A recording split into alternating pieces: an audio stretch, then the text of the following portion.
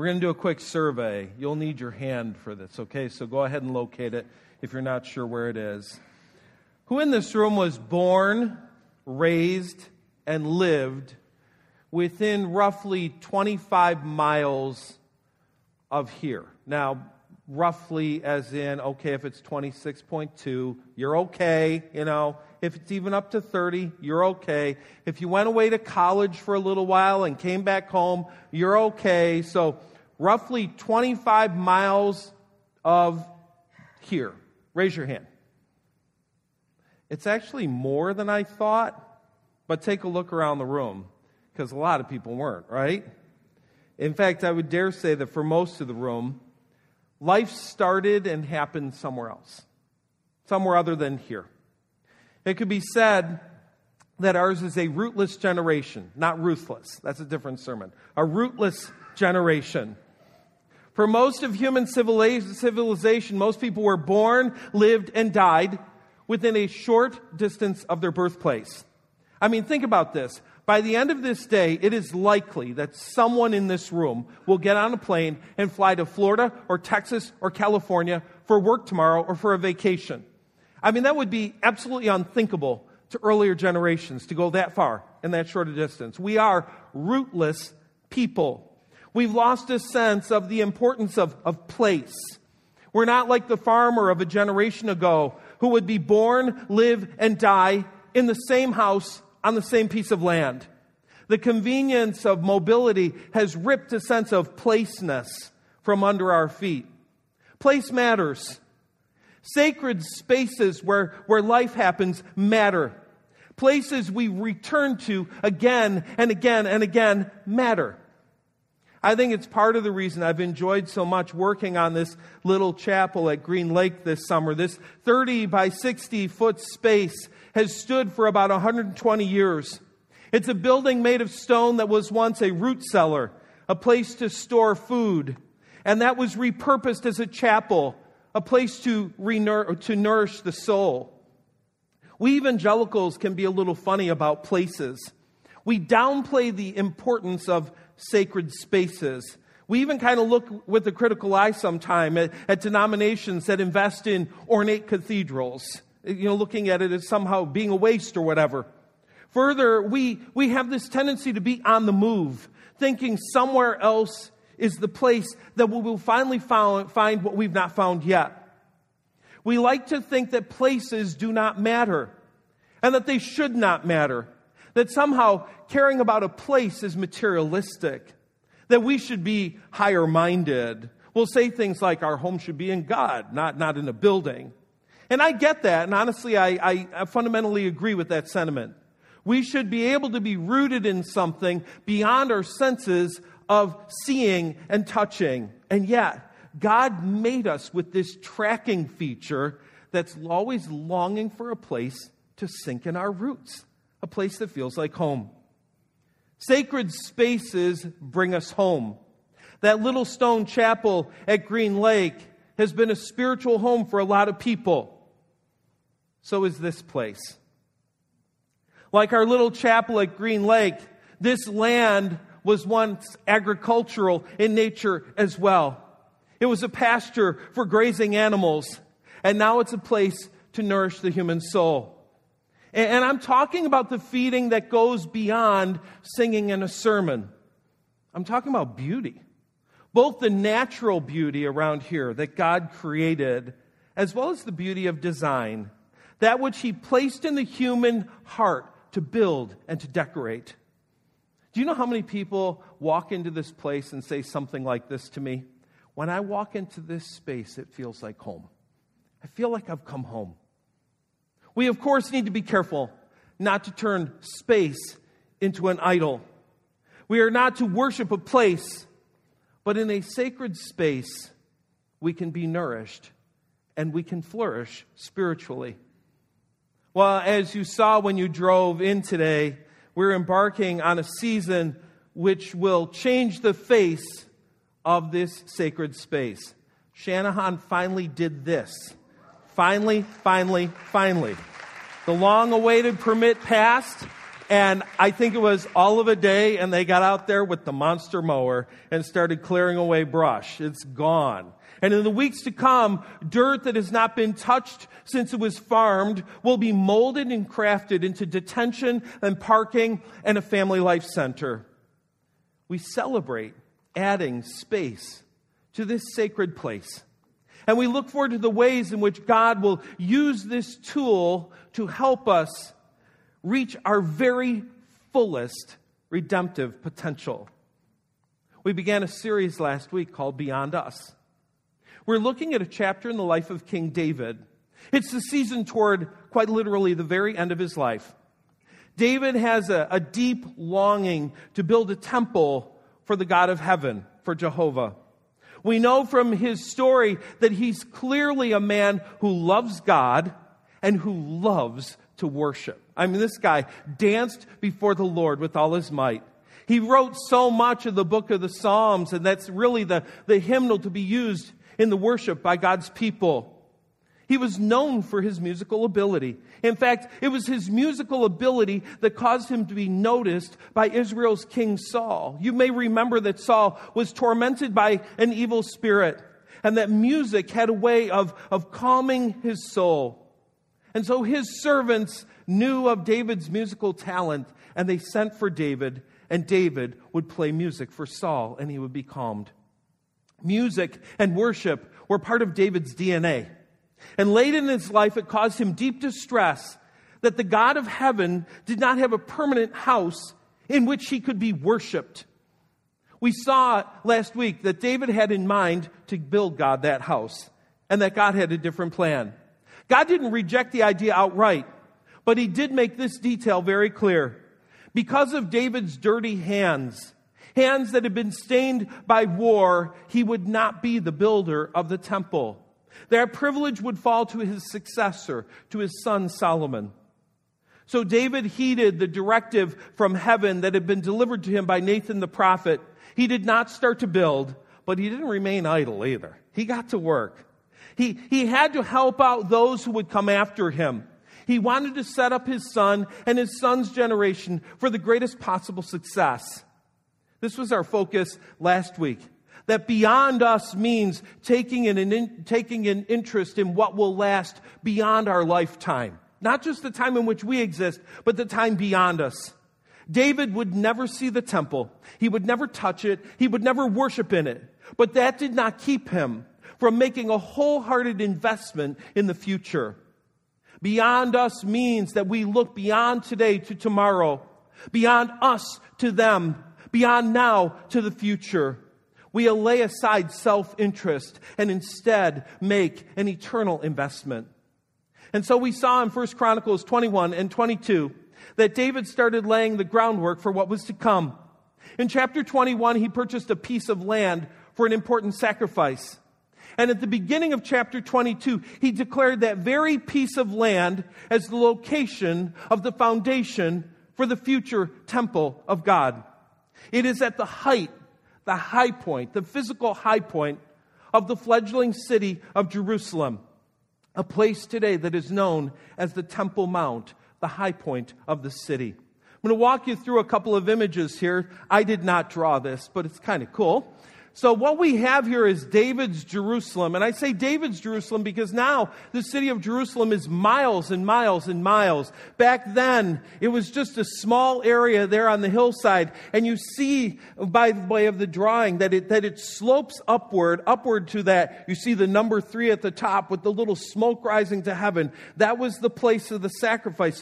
So there's this high place that would have overlooked the lower city with the Kidron Valley on one side and a valley on the other. There's David's Jerusalem. Now, I hope you don't mind, but I'm going to flip the image. So don't mind the spelling. I'm flipping the image because now what I want to do is show you the modern city as kind of an underlay of the overlay, okay? So here's the way the city looks today. There's that little part in red, David's city, the city of David.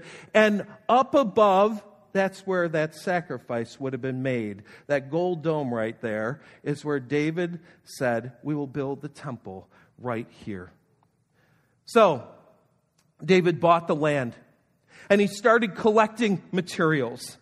It said he gave orders to call together the foreigners living in Israel, and he assigned them the task of preparing finishing stones for building the temple of God. David provided large amounts of iron for the nails that would be needed for the doors and the gates and for the clamps. And he gave more bronze that could be weighed. He also provided innumerable cedar logs, for the men of Tyre and Sidon had brought vast amounts of cedar to David. So I want to get a little perspective on this. You familiar with the idea of the whoops, I should have shown you that verse. There it is. You familiar with the idea of the Wailing Wall? The Wailing Wall. The Wailing Wall is the exposed part of the foundation of the temple that Solomon built. You see those rocks? Get perspective of the humans standing by those large stones, okay? People from around the world go to this place, this exposed foundation. In fact, you see right here, this foundation wall, it keeps going on in underneath the buildings there. This is the foundation of the temple that Solomon would have built. And people from all over the world go there today to pray. And they write their prayers, and they wedge them in between the cracks, between those stones in the foundation. When the Bible talks about preparing stones, they weren't just taking a little rock and polishing it. These were human-sized stones that were being prepared for the building of the temple. I want to continue reading. The Bible says, my son Solomon is still young and inexperienced, and since the temple to be built for the Lord must be a magnificent structure, famous and glorious throughout the world, I will begin making preparations for it now. So David collected vast amounts of building materials before his death. David recognizes just the overwhelming vastness of the project. He refers to it as a magnificent structure, famous and glorious throughout the world. Now, looking down a little bit further in the passage, here's what we read. He says, I have worked hard to provide materials for building the temple of the Lord. Nearly 4,000 tons of gold. You're thinking, I'd take a ton. 4,000 tons of gold, 40,000 tons of silver, and so much iron and bronze that it could not be weighed. He also had gathered timber and stone for the walls. Though you may need, he says, though you may need to add more, I've gathered quite a bit. You have a large number of skilled stonemasons and carpenters and craftsmen of every kind. You have expert goldsmiths and silversmiths, workers of bronze and iron. Now begin the work, and may the Lord be with you. So what's kind of fun now is to get a handle on this in modern terms. You know, kind of the modern equivalent of cost and all that sort of thing. I tried doing the math myself. I'm the father of 2 mathletes. That gene skipped this generation. There was way too much conversion involved in this. And I'm a pastor. I like conversion. But, looking at multiple sites and just trying to get a handle on this was the consensus. This is an article I found based on 2013 metal values, okay? And just to get an idea, in April 2013, gold was at $14.75 an ounce. On Friday, this past Friday, it's right at $1,400. So it's comparable. Silver on Friday was at $17 an ounce. When they wrote this, April of 2013, it was at $24 an ounce. So it was considerably higher at that point. But nonetheless, you get an idea. We're not going off of 1972 prices or something like that. Listen to this paragraph. I did not write this. Using the average current price of gold, average current as in April 2013, the gold alone of Solomon's temple would have been an astonishing, let me get this right, $194,404,500,000. Yikes. The silver would have been $22,190,076,000. Added together, the gold and silver alone used in Solomon's temple was worth $216,603,576,000. Now get this. That does not include the precious metals, the bronze, the ivory, the iron, the cedar wood used in the temple. It goes on to say, extrapolating from the number, the cost of Solomon's temple, including labor, 153,000 laborers, would have been over $500 million. And building the temple took over 7 years. Now, for perspective, the New World Trade Center building, $3.8 billion to build that. That's billion with a B. And ironically, it took 7 years to build as well. So, the site had been selected. The materials are being gathered. The stones are being crafted and cut. The gold, the silver, the bronze, the cedar is being mounded for future use. The place that David refers to as a magnificent structure, famous and glorious throughout the world, is waiting for David's funeral so that the task can begin. Now, there was a phrase we kind of glanced over in verse 5. I want to read it again. He says, "My son is still young and inexperienced." And then he goes on to talk about how huge the project is going to be. There is this huge task to be undertaken.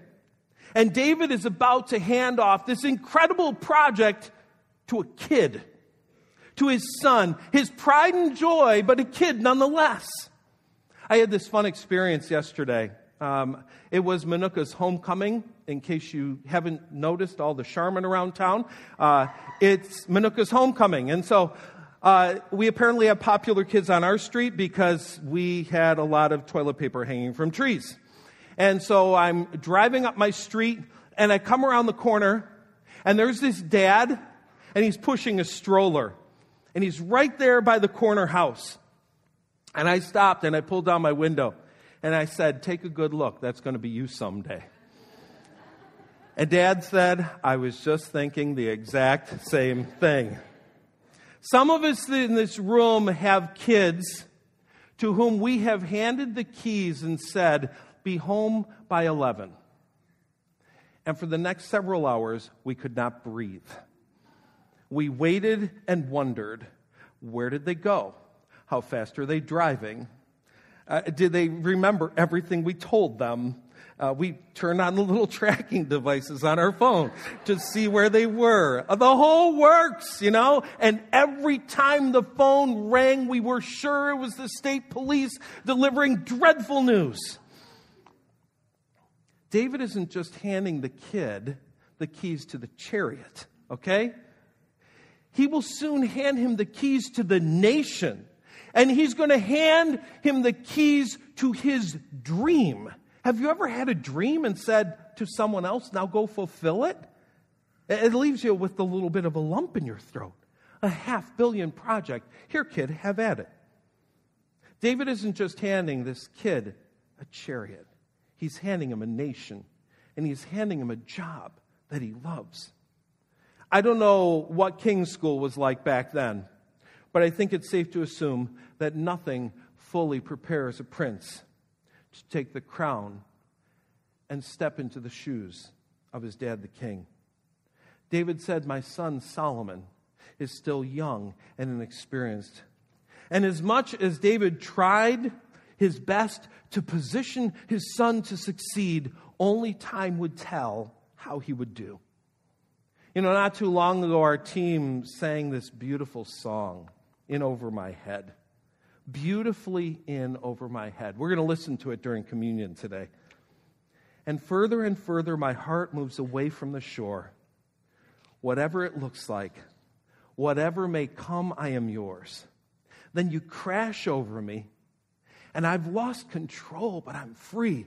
I'm going under. I'm in over my head. You crash over me, and that's where you want me to be. I'm going under. I'm in over my head. Whether I sink, whether I swim, it makes no difference when I'm beautifully in over my head. In over my head. As much as David tried to prepare his young and inexperienced son, Solomon would soon find himself beautifully in over his head. And that's exactly where God wanted him. God loves when we are in beyond our abilities. He loves when we look up and say, how in the world are we going to do this? He loves when we feel overwhelmed and under-equipped. Why? When we live beyond us, beyond our abilities, we start to know who we are not. We are not God. We are not the Almighty. We are not indispensable. No way. We are helpless. We are weak, and we are in need. And in over my head helps me to get to know the real me real well. In over my head also helps me to get to know God real well. He is God. He is almighty. He is indispensable. You see, we are helpless and He is our help. We are weak and He is our strength. We are in need and He is our fullest supply. David's words about his son's youth and inexperience must have resonated in Solomon's mind and heart. Because after David's funeral and a short-lived power struggle, Solomon is crowned king. And that night God appeared to Solomon and said, "What do you want? Ask, and I'll give it to you." And Solomon replied to God, You showed great and faithful love to David, my father. And now you have made me king of this place. O Lord God, please continue to keep your promise to David, my father, for you have made me king over a people as numerous as the dust of the earth. Give me the wisdom and knowledge to lead them properly, for who could possibly govern this great people of yours? You see, while David had given Solomon the plans, only God could give Solomon the wisdom to see them through. While David had given Solomon building materials, only God could give Solomon the resources to complete the task. It was when Solomon was beautifully in over his head, and he knew it, that God could show up in great power. Folks, we're not taking on building a temple of the magnitude and expense of Solomon's temple, okay? This is not a $500 million project. We're putting in parking and adding on a gym. Having said that, $1 million project is way beyond us. In some churches, one person could easily write that check and we could move on. That's not us. It never has been since 1881. We could have skipped this project in light of what we view to be our inability. And you know what that would have been? It would have been comfortable. I think we would all agree that God's heart is broken when His children live in sin. I'm also convinced that God's heart is broken when His children crave comfort. Both break His heart. Sin eats away at the human heart, and comfort calcifies the human soul. We petrify spiritually. We stop growing. We become content to survive. God wants so much more. He wants us to get really comfortable with being uncomfortable. That's where He wants us to live. We are being pushed beyond our limits, and that's a good thing. That's not a bad one. I've been asked from time to time how much we need in order to fulfill this project, and the easy answer is $1 million will pay it off. Every bit we can put toward it now will keep us from having to borrow more, and that will mean that we'll have more to do, more resources when we move into that new space. If you've not been around Southfield for long, you don't know probably our DNA when it comes to fundraising. In fact, you were probably at some other church and they had a way of doing things, and you're thinking, okay, this church will be a lot like that. Let me say what we do. We try to take an approach that is biblical and in keeping with our values. We don't do gimmicks. There's not going to be a thermometer up here with amen goals and hallelujah goals and all that kind of stuff on it. We don't collect pledges and then go knocking on doors to see them fulfilled. We don't do a bunch of high-pressure one-on-ones. Here's what we do. We make the need known and ask God's people to pray and to respond as He moves them to do so. We believe this is authentic and organic. It is genuine and is consistent with biblical teaching and with the character of our church. Keep this in mind. God wants us to live beyond us, beyond our own abilities, beautifully in over our heads. By the way, Solomon wasn't the only one jumping into the deep end. David did as well.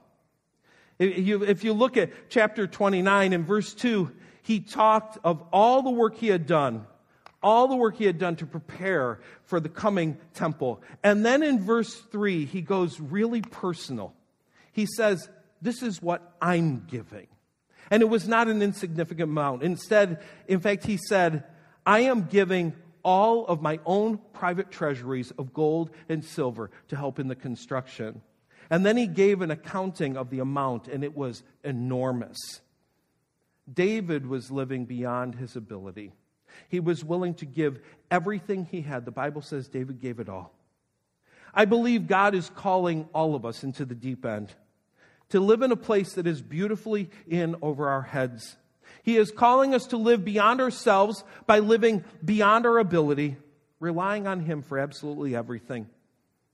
You know, we used those words earlier today, fullest redemptive potential, to realize the very fullest redemptive potential that God has given us. It is not possible to reach one's fullest redemptive potential while living half-hearted, while holding back, while being less than devoted, while keeping our reserves in reserve. It is not possible to reach one's fullest redemptive potential when living within the limits of our own abilities. So I'll feel the time has come to jump into the deep end, to live beyond our abilities, in over our heads, beautifully, beautifully in over our heads. I have a prayer for us today as we enter communion. It's a classic prayer. I'm going to read it. And then I'm going to leave it on the screen for us for reflection during that silent time before communion. We'll just be silent for a minute, and then from there you can go to one of the 4 stations around the room where, by the way, the candles are lit today. And so you've got these spaces to go have communion. Look at this prayer. Lord, teach me to be generous, to serve you as you deserve, to give and not count the cost, to fight and not heed the wounds, to toil and not seek for rest, to labor and not look for any reward, save that of knowing I do your holy will. I'd like you to go ahead with me and just read this out loud. Whether you own it or not at this point, just read it out loud together.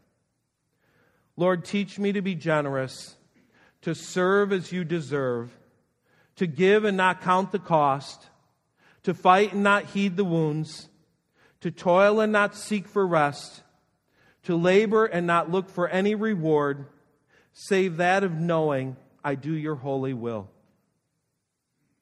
If that prayer doesn't leave a little bit of hesitation in your heart and a lump in your throat, you're one of 2 things.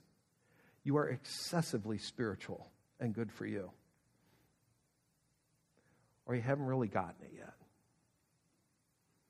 Because he's saying generosity means I am going to live far beyond any ability that I see. God, we ask you to teach us to live beyond us, live beyond our abilities, beyond our physical resources, leaning in to your enablement, into your divine abundance. So just sit with these words for a minute in the silence. Read them. Pray them. Own them if you are willing. And then when the music begins, move to one of the 4 stations around the room for communion. So we are officially allowed to start playing in our dirt. This coming week, a silt fence will go up on the far side and give an idea of the definition of where the property line is. But PBS is really great about sending us weekly updates of just the things they did during the week.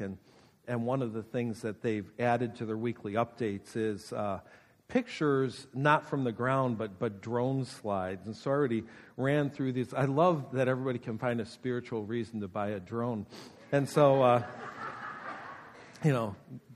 this is cool. This is cool. It's cool to be able to see that from up above, to see the roof line, to see that little dot out there. That's the former Gaga pit. It's now, the Gaga pit is sitting under the blue there. You see that? That's our pile of sand being guarded from Mr. Kitty until we can figure out exactly where we're going to be going. But yeah, the nice black line is going to go across there, and everything's going to start to get pushed around. And I don't know. I thought that was just a beautiful, beautiful picture. I think that one's going to be my screensaver for a little while as I stare at it and think of you throughout the week. So anyway, I'm sure that as they come up with more of these images, we will put them on the screen, not probably built into every sermon, but the pre-slides or post-slides, so you'll want to make sure you check those out, and I suspect we'll put them out on the TV as well. So you got some kids stuff going on? Yes.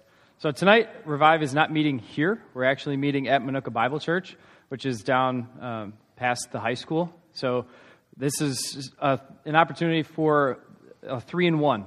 Grace, Minooka, and Southfield. All the students from those three churches are getting together to hang out and to do this together, to do this worship thing together. We're going to have a lot of fun. We got some big games planned, so you're going to want to make sure to come out to that. We are also encouraging students tonight to participate in something on Wednesday morning that is a little nerve-wracking, a little challenging. It's called See You at the Pole. And what that is it's a National Day of Prayer. So students around the country are meeting before school, literally at their flagpole out in front of their school, just to spend time in prayer together.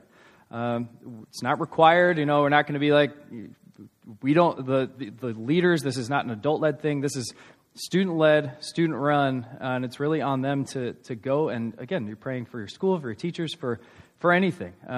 Just, again, to give you that opportunity to see who else in your school is there with you to provide support, and again, reach out to God. So tonight is a great chance for our students to set up that time with each other. And I know that Minooka, we have 2 campuses, so again, rides can be tricky and all that, but I'd really encourage you parents to get them there tonight, and then if they're willing to go on Wednesday morning to see you at the pole, get them out there. Great. Wonderful. Groups got off to a great start this week. One of them is yet to start, and that is the 1-hour group. It's starting this Tuesday. 3 guys found out it did not start last Tuesday. They showed up. So anyway, they get extra credit for that. But our group starts this Tuesday, and it's normally been Thursday, so be aware of that. Tuesday at 6:30. During the second service today, Larry and Elizabeth Barages are going to be bringing their daughter Avery to be dedicated to Jesus. And so if you know them, you'll want to congratulate them. Here's the special deal for you. That's 5 minutes that we're not going to fill in this service. So you get dismissed early today. And I don't know about you. When I used to be in school and they let me out 5 minutes early, that was like the coolest thing in the world. So there you go. You get the coolest thing in the world today. Why don't you stand up and let's bring up that prayer one more time. Let's pray this prayer out loud together. Lord, teach me to be generous, to serve you as you deserve, to give and not count the cost, to fight and not heed the wounds, to toil and not seek for rest, to labor and not look for any reward, save that of knowing that I do your holy will. As we walk out of this place today, God, we realize that opening line, teach me to be generous. You will provide the lessons when we ask you.